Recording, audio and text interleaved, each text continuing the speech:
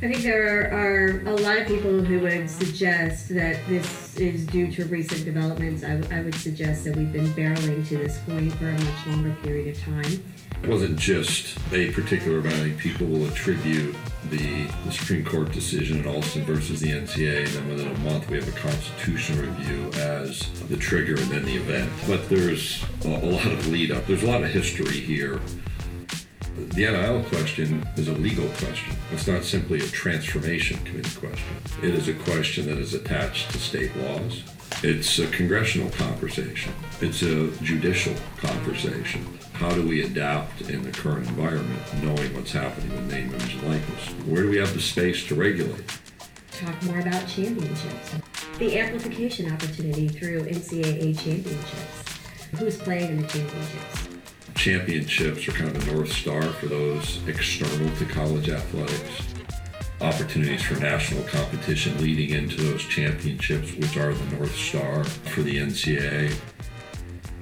Welcome back to the Big Amateurism Monologues. My name is Richard Ford and I'm your host. Just a quick reminder that all of my podcast materials can be found at my podcast website, and that is bigamateurism.com. I can also be found on all the major third-party podcast directories, Apple, Stitcher, TuneIn, Spotify, all those places. And I also have a blog that I started writing in about 3 years ago. I haven't done much in it recently, really since the Austin oral argument in March, but there's some good stuff there, I think. You can check that out at cagerredux.com. That's CAGEREDUX.com.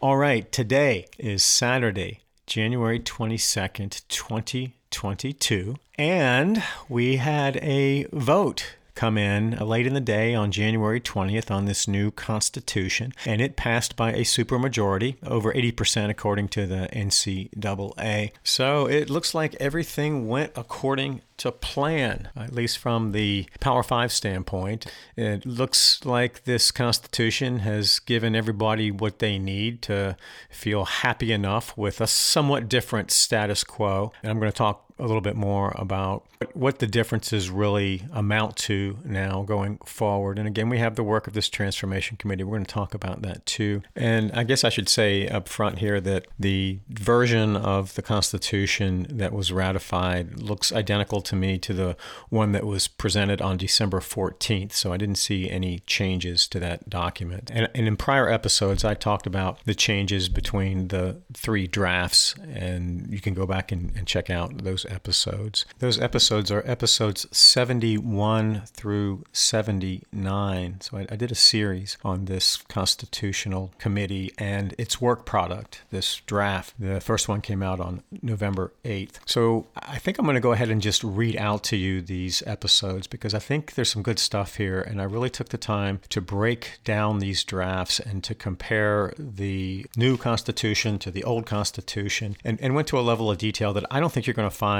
anywhere else. And I'll just read these off. So episode 71 was Committees, Omertas, and Big Time Football Power Plays. And I give an overview, really, of this whole Constitution Committee initiative, largely through the eyes of Bob Gates, who is the chair of that committee. And then episode 72, the NCAA Constitution Committee, Preserving the NCAA Administrative State. And I talk about some of the non-negotiable items that came into this debate, and they really relate to the March Madness money. The NCAA needed to be bought off, and the best way for the powerful football interests to do that was to guarantee that they wouldn't have their gravy train interrupted, their March Madness gravy train interrupted. And from that money, Divisions 2 and 3 were purchased with guaranteed revenue allocations. They were actually in the old Constitution under the old organization provision, but they were really emphasized in this new Constitution. And in that regard, a little known but very important dynamic that runs through this entire constitutional makeover is that the March Madness money doesn't mean that much to the big-time powerful football interests. And I'm going to talk about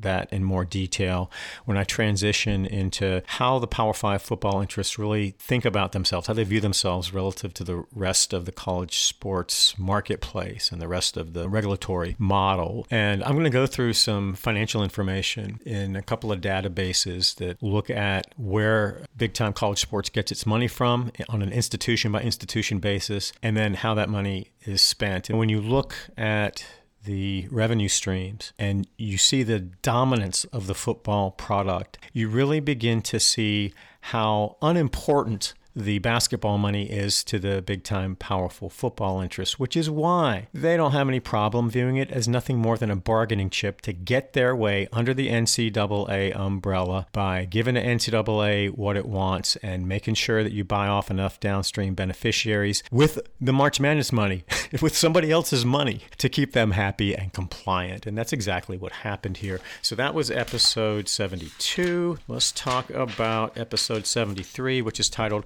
The NCAA Constitution Committee Draft, a cut and paste Power 5 power grab. And in that, I go through and compare the old NCAA Constitution to this first new Constitution draft that came out on November 8. And I go provision by provision and establish that it is by and large more of a cut and paste exercise than anything else. Then in episode 74, titled The NCAA Draft Constitution's Reorganization Principles, Making Power 5 Dominance and NCAA National Office Impotence Official, I talk more about this was really nothing more than a power play. So the Power 5 have absolute control of the regulatory model under the NCAA umbrella without having to give up much of anything. And the NCAA on the back side of this, through the devolution of powers down from the national level to the divisional level, is really a shell corporation. It has very little purpose. And I'm going to talk about some comments from Greg Sankey and Julie Cromer, who are the co-chairs of this Division I Board of Directors Transformation Committee. They sat for this social series podcast on January 21st, the day after the votes. And the way that they try to justify the NCAA's purpose and existence is really kind of comical. But I think that's an important episode. And then episode 75, the NCAA Draft Constitution, Crime, Punishment, and the Death of Presidential Leadership in College Sports. And I really look at the governing boards in the transition from the old Constitution to the new Constitution and talk in some detail about how this critical component of the governance model that's been in place really since the early 1990s through the work of the Knight Commission and then cemented in 1996 when the NCAA went from a one school, one vote legislative process to a federated system top-heavy with university presidents and chancellors, and how that fundamental component of the regulatory model is a thing of the past because under this new Constitution and the new Board of Governors, university presidents and chancellors have a very limited role. And that is an important transition that's gotten no coverage, zero coverage at all. Episode 76, 5 reasons why the Power 5 don't leave the NCAA to form their own association. I explain why the Power 5, despite having threatened to leave the NCAA altogether time and time again to get their way under the NCAA umbrella and to bully the NCAA around, why they haven't left. They get substantial benefits from being under the NCAA umbrella, and I break those down. They're really important, I think, to understand the thinking of the big-time powerful football interests. Then episode 77, NCAA Power 5 Propaganda and a Sham Marriage. In that episode, I use another episode from the Social Series podcast where they had a representative, an institutional representative from each of the 3 divisions to talk about just how wonderful this draft constitution is. And I described the basic terms of the relationship between the Power 5 football interests and the rest of the NCAA interests as really a sham marriage that basically is negotiated short of divorce, and it gives the Power 5 football interests complete autonomy within the NCAA umbrella, while the NCAA National Office and Divisions 2 and 3 receive enough March Madness money to continue living the lifestyles to which they have become accustomed. And then in episode 78, I talk about this Division I Transformation Committee and the Power 5 and how they claim the Iron Throne of college sports regulation. This transformation committee is really the keystone for the Power 5 football interest and the pathway to the complete takeover of the regulatory model. That ties into what Jim Phillips was saying about the CFP and putting the expansion talks on hold because there's a lot to talk about. He ran that through a football lens. He explicitly linked the work of this Transformation Committee and the football product in big-time college sports with the CFP expansion. And that was an interesting way to talk about it. But I think unintentionally, Phillips was saying what it was painfully obvious through this Transformation Committee's power play. And the Transformation Committee is a Power 5 show, and it is a Power 5 football show. And then in episode 79, which is titled The Revised NCAA Constitution Draft, Say Goodbye to Athlete Well-Being, I talk about the empty promises in the draft Constitution relating to athlete well-being, in particular athlete safety and health, and physical and mental health. Some of the language that was taken out after the first draft that went directly to athlete well-being, and the in-system stakeholder beneficiaries didn't like it because it came too close to looking like language that an athlete could actually use to enforce those rights, to require the NCAA to stand by that promise. And the NCAA is not going to do that. There's nothing in this Constitution or the old Constitution that would give rise to any enforceable obligations on the part of the institutional stakeholders. And again, with the new Constitution Transformation Committee, they're going to have to decide what bylaws are going to be in place, what the actual legislation is going to be. And that's the only vehicle through which there can be any enforcement action. I've talked quite a bit about that. But this whole athlete well-being, physical and mental health, it was just wallpaper for public relations purposes. And I guess I should also say at this point that when I started talking about this Constitution Committee, it was right when Gates announced its existence on July 30th of 2021. And then the committee itself, the roster for the committee was announced, I think, on August 10th and 11th. I was paying close attention to what Gates was saying and what the actual charge of this Constitution Committee was. And the language that Gates was speaking really had nothing to do with athlete well-being. He was speaking in terms of the NCAA finding a way to remain relevant. And I'm going to talk about that particular justification for this constitutional makeover in a little bit here in this episode. But he also talked about aligning authorities and responsibilities. And I did a couple of episodes directed to the way that Gates framed that issue. And in episode 50, and I don't have the date here, it looks like that was in early August, titled The Unbearable Lightness of NCAA Responsibilities. I look at the responsibility side, and then I did a follow-up episode 51, titled The NCAA's Limited Authorities Myth. And, there were two ways to look at that at the time that Gates framed those issues early on. One was that the NCAA had these substantial responsibilities, particularly when it came to enforcing this overarching cap on the cost of labor, and then also managing all these crazy rules that go to recruiting and the talent acquisition market, and that the authorities they had didn't line up with that. And that's consistent with what the NCAA has been saying for decades behind the scenes to congressional decision makers and to policymakers, that they need law enforcement-like capabilities in order to do their righteous work to preserve the sacred principle of amateurism. The flip side of that is that the NCAA simply needs to reduce its responsibilities to align them with this professed lack of authority. And I wasn't sure which way that was going to go, but I talked at length about these responsibilities and the implication that the NCAA is just doing so much, and it just can't continue to bear those burdens with the tools that it has in its toolkit.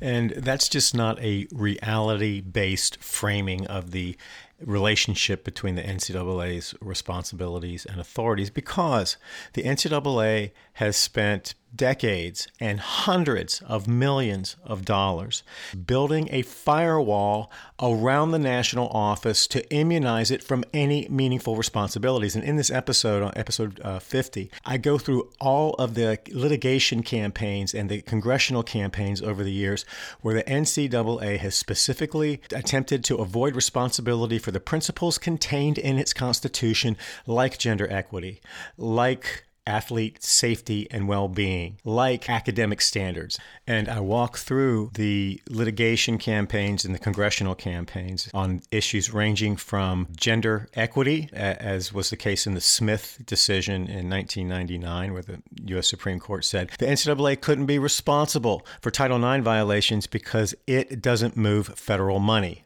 And the NCAA got a similar result on race-related issues at or about the same time in the Curitin case out of the Third Circuit, I believe. And the NCAA also got a free pass in the McCants suit, which was resolved in 2015.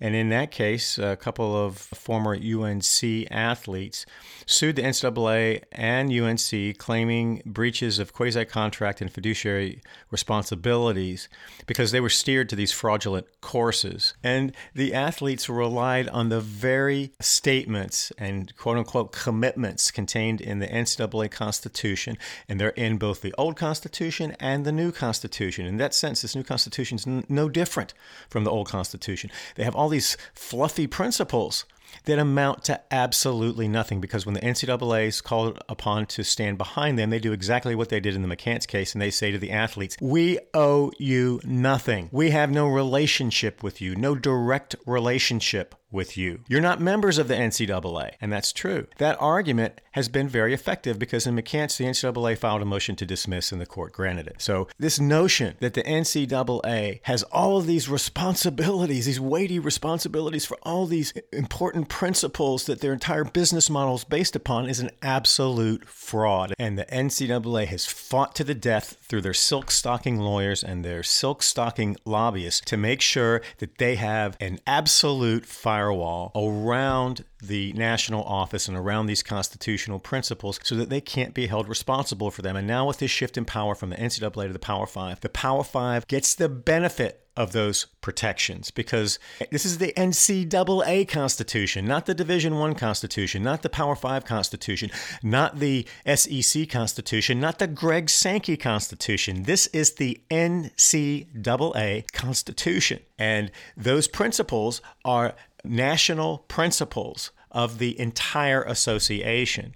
So the Power Five now, and this is one of the reasons I think that the Power Five stays under the NCAA umbrella, there's a history of legal protections and immunities that the NCAA has built up over the years through this irrational deference to their conceptualization of amateurism and other normative principles that allows them to operate scot-free in the regulatory environment. And it wasn't until we had the state legislatures stepping in and federal courts really putting pressure on the NCAA that they realized that that firewall was at risk. And that's why they went to Congress to try to get extraordinary national, federal protections and immunities that would have eliminated all of these external regulatory threats. And I'll also say this, I'm not the only person who's commenting on the state of college sports who views this Transformation Committee's work with some skepticism, or this new Constitution with some skepticism. That has come through even in-system stakeholder beneficiaries who were in the minority here in terms of the actual vote, who were very vocal, apparently, at the convention. We don't know exactly what they said,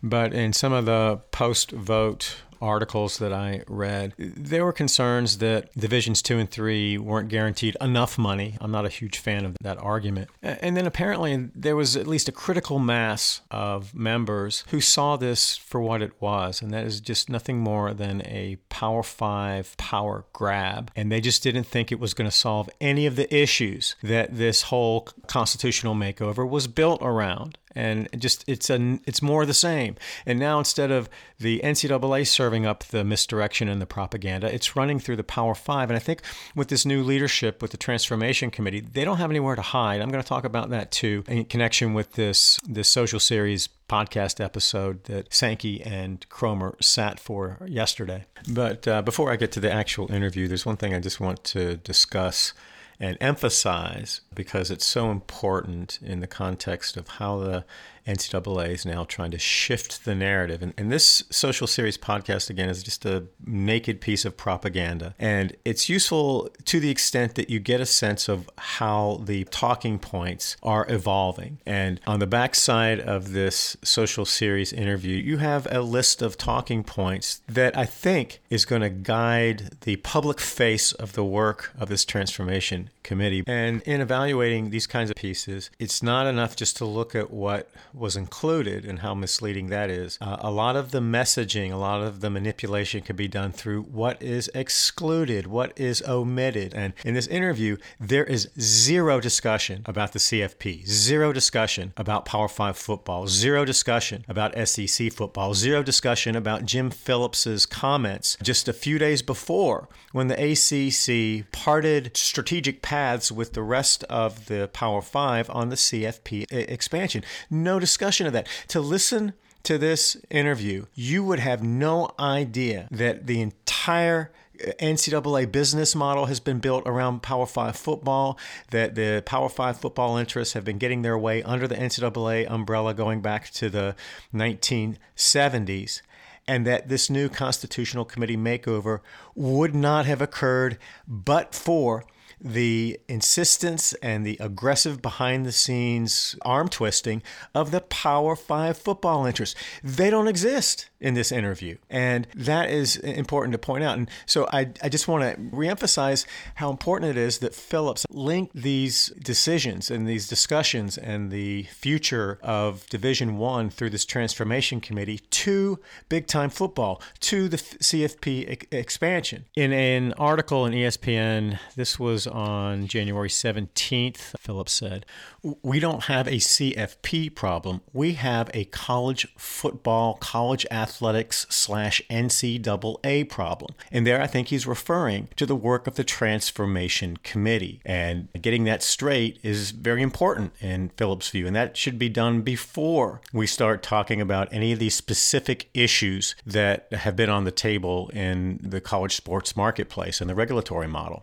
At least that's how I interpreted his comments. And Greg Sankey has his foot on the gas. That's where things sit right now. Phillips is on these committees. He's on the Constitution Committee, the Transformation Committee. Who the hell knows what's going on behind the scenes here? But Phillips, I think, unintentionally made clear that this is all about big-time football, as it always has been. So now I want to turn to this interview that Greg Sankey and Julie Cromer gave. And again, Sankey is the head of the SEC. He's the commissioner of the SEC, the most powerful football conference in college football right now. The Big Ten and the SEC are the big dogs, and I think there's substantial distance between them and the other three Power 5 conferences. And then Julie Cromer is the athletics director at Ohio University, which is a group of 5 school. They're not running with the big dogs. It's not a Power 5 school. It's in that tier below where you have these schools who have been nipping at the heels of the Power 5. And I've talked quite a bit about that. I'm going to talk about it in more detail when I talk about the antitrust issues that are on the table that nobody's talking about going forward. And that's going to be important in the work of this Transformation Committee. It's not clear if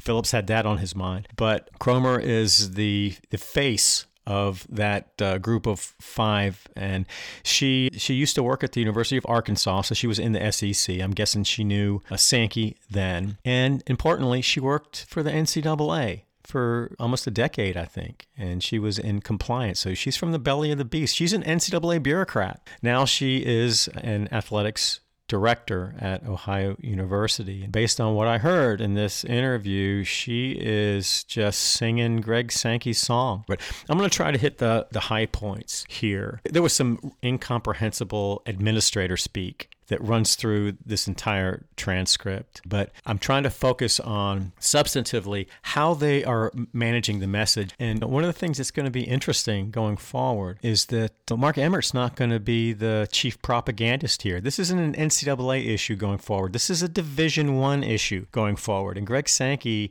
is really in the driver's seat. So it's going to be real interesting to see how Sankey handles that role. Again, as I mentioned earlier, and I've talked about this before, Sankey has manicured his public image as the no BS guy. He's the guy working behind the scenes. He's the policy wonk. He understands everything down to the last detail. And I think this interview is just a little peek into how challenging that's going to be for Sankey, because he's in a role now here that I don't think he's used to, and he's going to be the public face of what the most important division in college sports looks like going forward. And he's going to have to make himself available, I think, to explain what the committee's doing. And it'll be interesting to see. You hear him talking about transparency. You hear all these people talking about transparency. It'll be interesting to see how much transparency we actually get from the work product of this committee. And he's saying they're going to be meeting every week. And we'll talk more about that as we identify and discuss some of the issues that are going to be right front and center as the committee begins its work here. So I want to go to this podcast episode. And right out of the blocks here, Sankey is taking subtle digs at the members who took to the microphones in the convention center to speak against the new Constitution. And he made clear that he didn't think a whole lot of the opinions that they expressed, but we don't really know exactly what those opinions are. But then Katz asks the broad questions, and he asks Cromer, how did we get to this point where this was needed, this constitutional makeover? And Cromer then says something, and Sankey supports it, that, this was going to happen anyway. So she says, I think there are a lot of people who would suggest that this, and this is the constitutional makeover, is due to recent developments. I would suggest that we've been barreling to this point for a much longer period of time. The diversity in our division, the increased number of institutions, and also the diversity of resources in our institution among our divisions. And institutions, it's been running for decades. And so it's a really important point in time, but it's not something that we couldn't see coming. And then Sankey jumps in and he says, well, to Julie's point, it just wasn't a particular event. I think people will attribute the Supreme Court decision in Alston versus the NCAA. And then within a month, we have a constitutional review as the trigger and then the event. But there's a lot of lead up. There's a lot of history here. And in my opening montage, I include quotes from Cromer and Sankey on that point. And it's really interesting. And I think this really, again, speaks to the fine line that Sankey's going to have to walk, because Sankey tries to support the narrative that was, I think, intended by the question. And then Cromer reinforces that without much qualification. Sankey comes in and sort of supports the narrative, but then he pivots to talking about, so there have been legal discussions, there have been committee discussions. And in reality, in the real world we're in right now, there are these external regulatory threats, but it's a very subtle way that he works it in.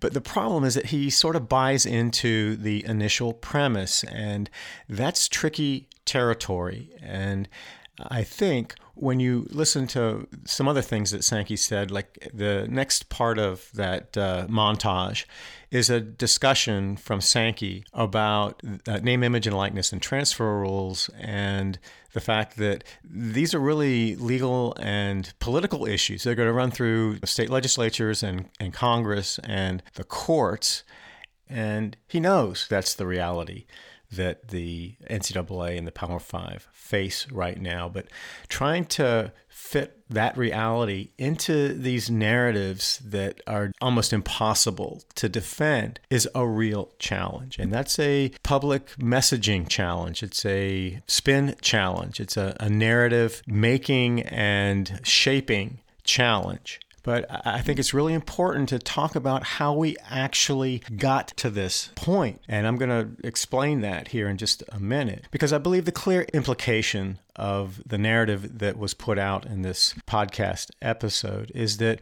this constitutional makeover, this fundamental restructure at the regulatory model was going to happen anyway. And these other things, these external events driven by external regulators in large part, the state laws on name, image, and likeness, the Alston decision, the failure to get preemption in Congress, the NCAA's debacle on voluntary rules changes in name, image, and likeness, and the transfer rules, that none of these things were really that important because we were going to do this constitutional makeover anyway. And that portrayal is directly at odds with reality and also with the very charge of the Constitution Committee and the comments of people ranging from Bob Gates to divisional leaders to people who appeared on this Social Series podcast just a few days before this episode.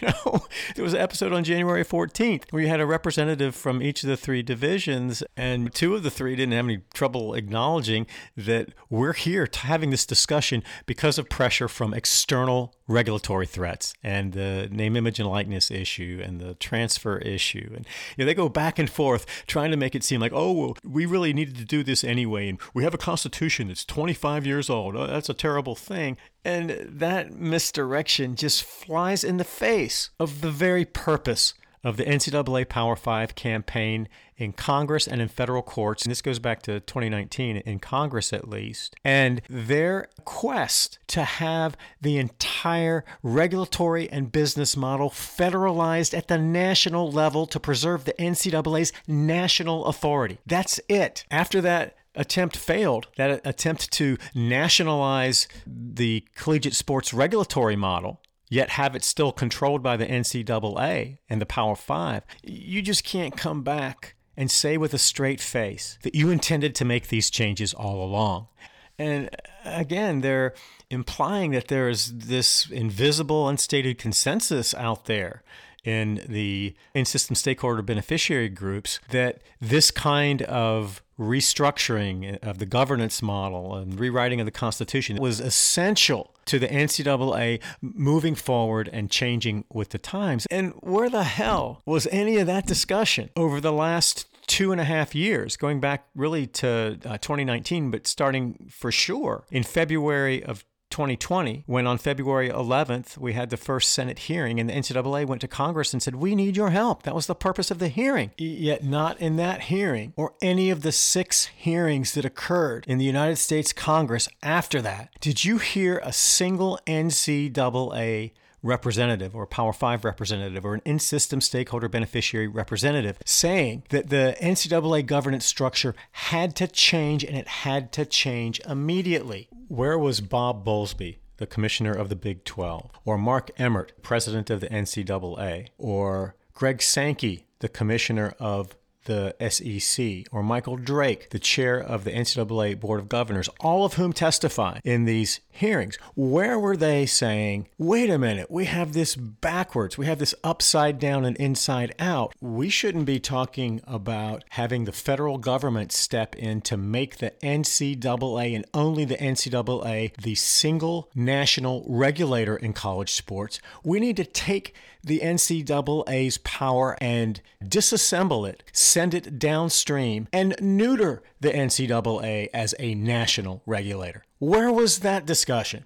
And I think another thing that's driving this manufactured sense of urgency is that the longer that this new name, image, and likeness market is in place, and it's less regulated than the in-system stakeholder beneficiaries would like, and this transfer market, and these movements towards athletes perhaps having the benefits of being a statutory employee under federal law, the longer those things are in place or those discussions are moving forward, the harder it's going to be for the Power 5 to go back to Congress and say that we need to turn the clock back to 2019 and lock in that status quo. That's the sense of urgency, but that's a false sense of urgency. And this should be the time where the Power 5 and all of the stakeholders in big-time college sports at the regulatory level press pause and really take a good, hard, holistic look at what the college sports regulatory model and marketplace looks like in 2022. And a lot of people forget that back in 2019, there was some legislation that was proposed in the House. We had the Mark Walker bill that was a name, image, and likeness bill, but there was another bill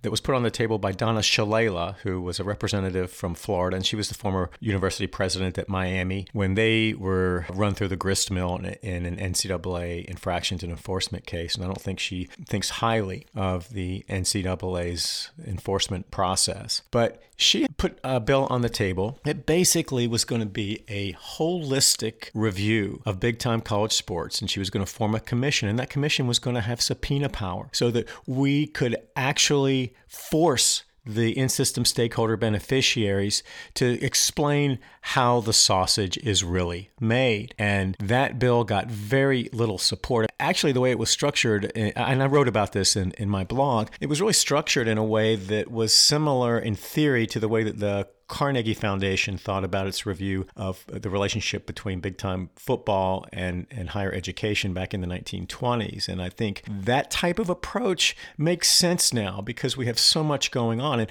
I believe, I could be wrong, I believe that's what Phillips and the ACC presidents and chancellors were thinking about when they talked about this 365-day holistic review. That would be a great thing to do.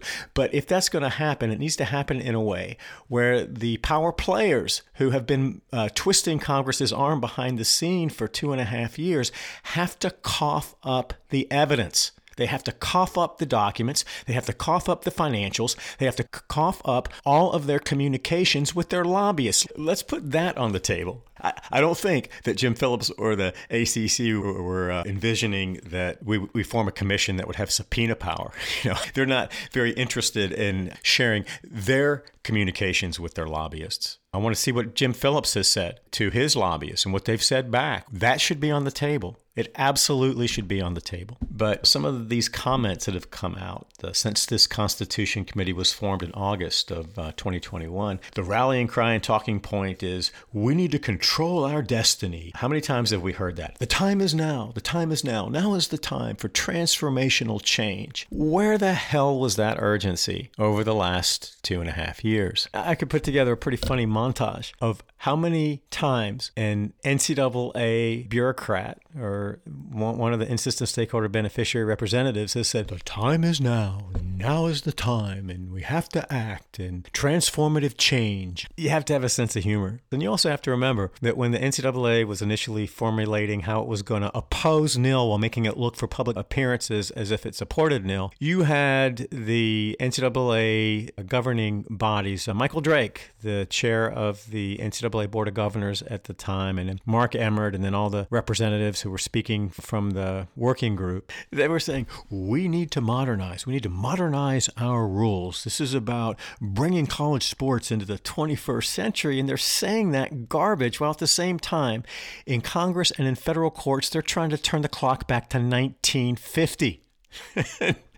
So it may be more accurate to say that they were trying to turn the clock back to the second half of the 19th century. Because while they're talking about modernization for public consumption in Congress, behind the scenes with their lobbyists, and in the Austin case, they are explicitly arguing for those bodies to accept the NCAA's conceptualization of amateurism and to protect it through federal law. And that concept is nothing more than a social convention of the British aristocracy from the 19th century. And you don't hear any in-system stakeholders breathing the word amateur or amateurism. That vocabulary has been completely retooled, and that is a forbidden word because it has a bad name on the street, particularly after the United States Supreme Court called it into question in a unanimous decision. And you have to ask yourself why Greg Sankey and Julie Cromer simply can't say that out loud. That's what I mean when I say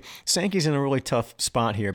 And as I've said many, many times, and I'm going to keep saying it till I'm blue in the face, if the NCAA and Power Five had gotten any of the things they were asking for, if they had gotten antitrust immunity or some form of it from the United States Supreme Court in Austin, or if they had gotten preemption from Congress, we're not having this discussion. This Constitution Committee doesn't exist. There's no sense of urgency, and the time would not be now. The time would be never, because the sole goal of those campaigns was to protect the National Regulatory Authority of the NCAA and the Power Five. And it's at these points in time when the NCAA and now the Power Five start to throw obvious, undisputable history down the memory hole that you say, no, you're not going to get away with that. You can't get away with that. And it's not going to serve any useful purpose for you going forward. Because the people who are looking at you, the people who are skeptical of you, I don't think see much of a difference in your motivations versus the NCAA's motivations. So why not just say what's obvious? Acknowledge the obvious and work from that. That would be a good step if you're Greg Sankey or Julie Cromer or this transformation committee. Trying to pretend that the last year didn't occur is not a winning strategy. But the Constitution Committee has a charter and a charge. And I'm not sure when this came out. This was probably in August. Actually, no, I think this is dated on July 30th. This is when Bob Gates made the announcement of the existence and formation of the Constitution Committee. And I just want to read the preamble. This is the justification for this Constitution Committee. This is the explanation for why this committee is necessary. In its titled preamble, "The time is now to transform college sports and reimagine the NCAA system of governance. The current NCAA Constitution and governance model were built in a time much different than today. The association's actions related to the student-athlete experience and support, or in some cases inaction, has not gone unnoticed. This action will require innovative thinking and bold next steps, but if the association is to remain relevant, it must lean forward and start with a clean sheet of paper and must do it now." And early on, Gates made some other comments about the fact that the NCAA is in a battle for relevance. The obvious question there is why? And the obvious answer is that the NCAA, through its arrogance and its refusal to accept the realities of the business model in the 21st century, has been dragged kicking and screaming to this point by external regulators like federal courts, like Congress, or in this case through inaction because the NCAA didn't get what it wanted from Congress, and through state legislatures who stepped in on name, image, and likeness, something the NCAA has been talking about for a long time but has refused to do a damn thing about. And these state legislatures came in and said, particularly California, I think some of the later state nil laws were really NCAA friendly and were built around their guardrails, but California got this ball rolling in 2019. And they said, we're tired of waiting. Your stock and trade is to promise and then delay. Promise and then delay and never deliver. And we've been waiting patiently. Now we're stepping in. And even with that law, as initially crafted, the very first provision said that this law wasn't going to go into effect until 2023 in a good faith effort to wait on the NCAA's claims that it was actually going to do something through voluntary rulemaking. And they didn't. They came back and said, up yours to the state of California, up yours to Gavin Newsom. We're going to file a federal lawsuit under the Dormant Commerce Clause and bring your state law to its knees. That's how the NCAA responded. And they wonder now why they're in the position that they're in. But what does this preamble really mean? What brought the NCAA to the brink of irrelevance? And in 2019, was anybody questioning whether the NCAA was irrelevant in the college sports regulatory market? No, they were riding high and happy.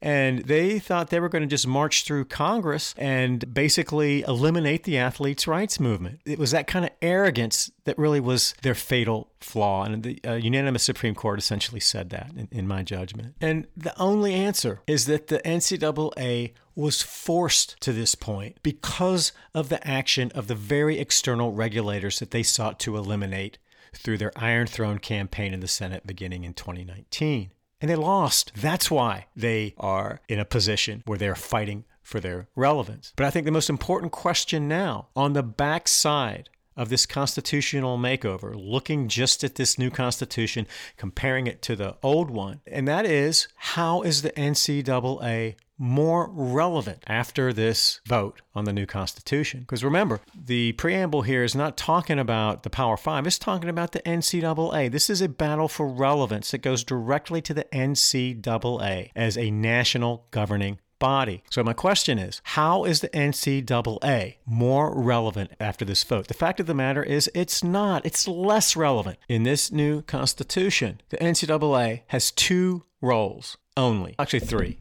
roles. One, it runs national championships. And in this interview, that's all you hear from Sankey and Cromer. Oh, yeah, the championships are the North Star of the NCAA. He said that a few times. And in that opening montage, I had clips of references to national championships. That was a talking point. There's no question about that. And the reason for that is that the NCAA's role in running national championships has been brought out of the bowels of the old NCAA Division I manual and brought forward in the new Constitution as a constitutional mandate. And it is nothing more than a justification for the NCAA's very existence. And then the other thing that the NCAA does is run conventions. They hold a couple of conventions and put on another party. And honestly, in the championships that it sponsors, those are really self-executing. It's kind of in a set it and forget it mode with its national championships. And the same will be true now with its conventions when they get back on track here post-COVID. But the most important thing that the NCAA National Office will continue to do is to bring in money from the March Madness contract, which is also a set it and forget it venture because that contract won't expire until 2032. And then selling, marketing, and licensing rights to third parties to bring in more revenue. That's it. And remains to be seen what the Power Five are going to do with enforcement and infractions. That's irrelevant for Divisions 2 and 3, really. They don't have any high-stakes cases. It's all Mickey Mouse stuff. But in Division 1, you have cases that are consequential, and they can interrupt the revenue streams and in the short term hurt your recruiting. The Power Five don't want that to happen. They want control of that. They got it, which means the NCAA is no longer really in the business of enforcing any meaningful rules and policies at the national level, because the only rules and policies that matter are the ones that relate to the money products. So the very preamble to this Constitution Committee and its charge makes a mockery of these suggestions that, oh, this was going to happen anyway. It had to happen, and we have this Constitution that's been in place since 1996, and oh my gosh, we need to do it. We need to do it now. We always needed to do it now. But Bob Gates, when he sat for this social series podcast interview, he was trying to explain what his thinking was coming into this Constitution Committee. And he seemed pretty forthright in this interview. But remember, this is in September. This is before the Transformation Committee even exists. The Division I Board of Directors Transformation Committee even exists. And before there appears to be some conflict about infractions and enforcement. And then we had this bill that was introduced in the House on November 2nd, the NCAA Accountability Act, which really targeted its corrupt infractions and enforcement process. But in terms of the overall mosaic of interests under the NCAA umbrella and how he was approaching the changes that he thought needed to be made, he said, look, first, we do no harm.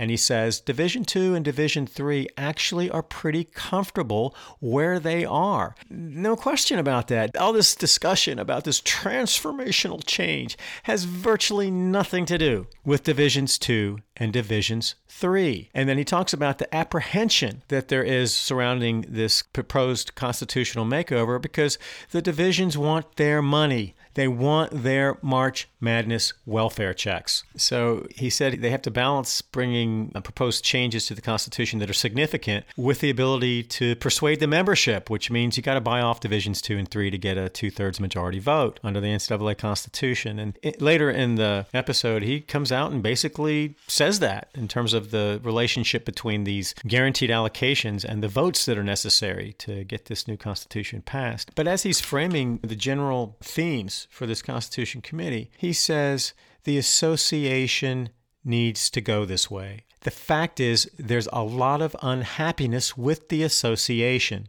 The association faces a lot of challenges from the courts, from the Congress, from the states, from the various schools, the diversity of the schools. He says, I think there's a pretty broad consensus that there is a need for significant change. And he ties that change, the necessity for that change, directly to the external regulatory threats. And the other thing in this podcast is that they are in this Orwellian doublespeak on the big tent issue. On the one hand, they make it seem as if these constitutional changes are going to reflect the reality that there are differences under the big NCAA umbrella between Power 5 football and Division III fencing.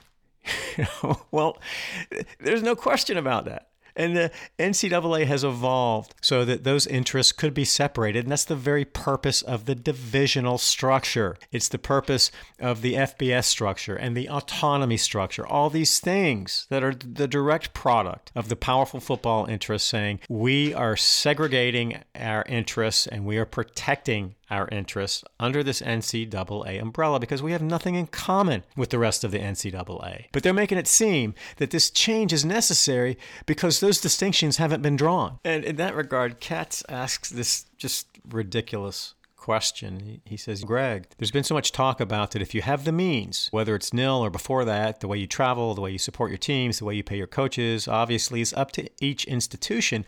And yet it felt like it took us a while to get to the point that, hey, if you're school X and you can do it, great. And if you're school Y and you can't, then that's okay too. Why do you think it took so long for everyone to sort of grasp that concept? And Sankey says, I'm not sure we've completely grasped that concept at this point. I think trying to legitimize Katz's ridiculous assertion there. And then Sankey goes on to talk about the history of how those interests have actually been isolated. And it just flies in the face of the premise of Katz's question, which we didn't realize that until 2021. My gosh, that the Power Five have a much different set of interests and means than somebody in lower level Division I or in Divisions 2 and 3. So he does a little history, a little tour through history, and he talks about the transition from the university division and the college division into the three divisions. That was in 1973, and then we created subdivisions in football. That was in 1978. And then he walks through the era of the 1980s, the Supreme Court decision and Board of Regents, which he says decoupled broadcasting from what it used to be. That's a pretty thin explanation of what really happened there. And then he said these changes forced adaptation. Then in the 90s, he talks about this switch in the voting method from one school, one vote to this federated system. And then he throws in the autonomy movement and the autonomy classification. But the most recent of those was 2013, 2014. And some of the most important structural changes go back 40, 50 years. Yet Katz is trying to make it seem like, oh, wow, we have to do this now. And why didn't we realize this before? And then Katz asks some question about name, image, and likeness and guardrails and suggesting that there may be some voluntary rules making still on the table, potentially. And Cromer answers by talking about what would happen procedurally, that the Transformation Committee may talk about that, but everything has to then go back through the Division I Board of Directors and yada, yada, yada. Sankey takes that question and then he turns it in a completely different direction. And I think this is the most important part of the entire interview. Sankey says, the nil question is a legal question. It's not simply a transformation committee question. It's a question that is attached to state laws, many of which have been adapted, some of which will be changed, and more of which will be adopted. It's a congressional conversation. It's a judicial conversation. And I view the Transformation Committee's discussion on that not with guardrails as a focus, but how do we adapt to the current environment, knowing what's happening with name, image, and likeness. The transfer issues, just like probably anything else, we're going to have to start to talk about from a regulatory standpoint, and that will require legal input. Where do we have the space to regulate? And then he goes on to talk about some other stuff. But that is really important because what Sankey is saying there is ultimately that the most important issues that face the new NCAA go back to the very same issues that faced them in 2019. And that is dealing with these issues that have been imposed by external regulatory threats, and how do you deal with those threats? Sankey doesn't say a word about the lobbying efforts. He doesn't say a word about what the Power Five, as the new regulator in college sports, the de facto regulator in college sports, how they're going to re-engage with Congress, what they're going to ask for, what bills they're going to support, what bills they're going to oppose. He doesn't want to have that conversation. But he does acknowledge, he concedes that all of these issues, all these things that they're discussing are really subordinate to having regulatory authority that can't be second-guessed by external regulators. So they're going to be right back to the same position that the NCAA was in 2019. And that's where the rubber's going to meet the road in all of these discussions. And every meaningful discussion on a substantive issue, on any of the regulatory challenges that the new NCAA faces, come back and land in the same place. And that is a bailout from Congress. And they're positioning themselves for that. And I'm going to spend a bit of time talking about that option and what that's going to look like and how it's going to be different from the NCAA's campaign and how it could be influenced by the midterm elections. And then there's another thing I just want to point out here, and this is towards the end of the episode. And Katz is asking about misinformation, and he wraps it up in terms of who is calling the shots when it comes to the postseason. And, here's what he says. I'm curious how you handle the misinformation, and there's a lot out there, of who actually makes decisions that when it comes to postseason,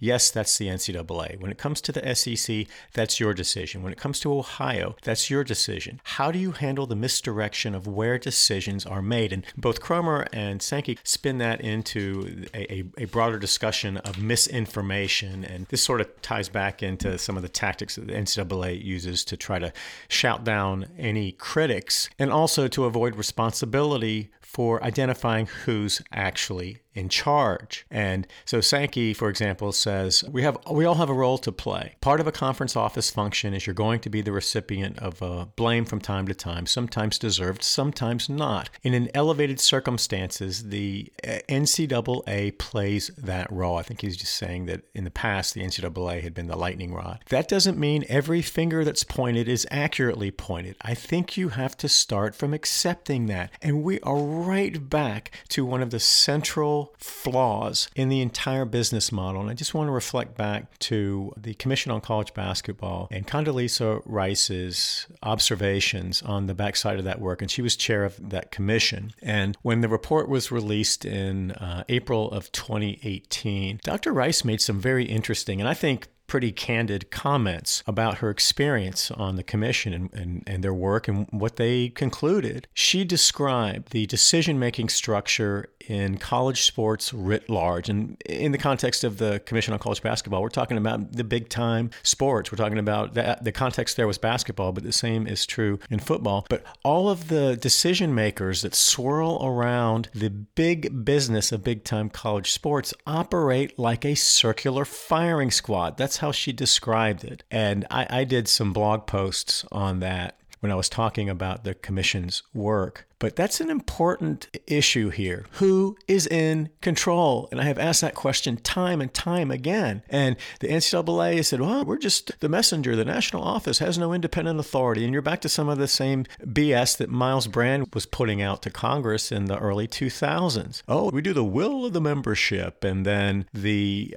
big time Power 5 interests, oh no, well, we're just taking our orders from the NCAA. And that is the finger pointing. It's the internal finger pointing where the Power 5 is pointing the finger at the NCAA is pointing the finger at the Power 5. People are pointing fingers at the university presidents and the conference commissioners, but nobody is saying, wait a minute, the buck stops here. And that was supposed to be done through this presidential control and leadership initiative that really goes back in the modern era to the Knight Commission's work in the early 90s. And on the backside of all of these commissions and all of these movements and the reform efforts, and I would include the Constitutional Committee in this. On the backside of all that, we simply have more of the same. And I think there's some built-in benefit to this system where nobody's accountable. Everybody can get what they want out of the system that benefits them,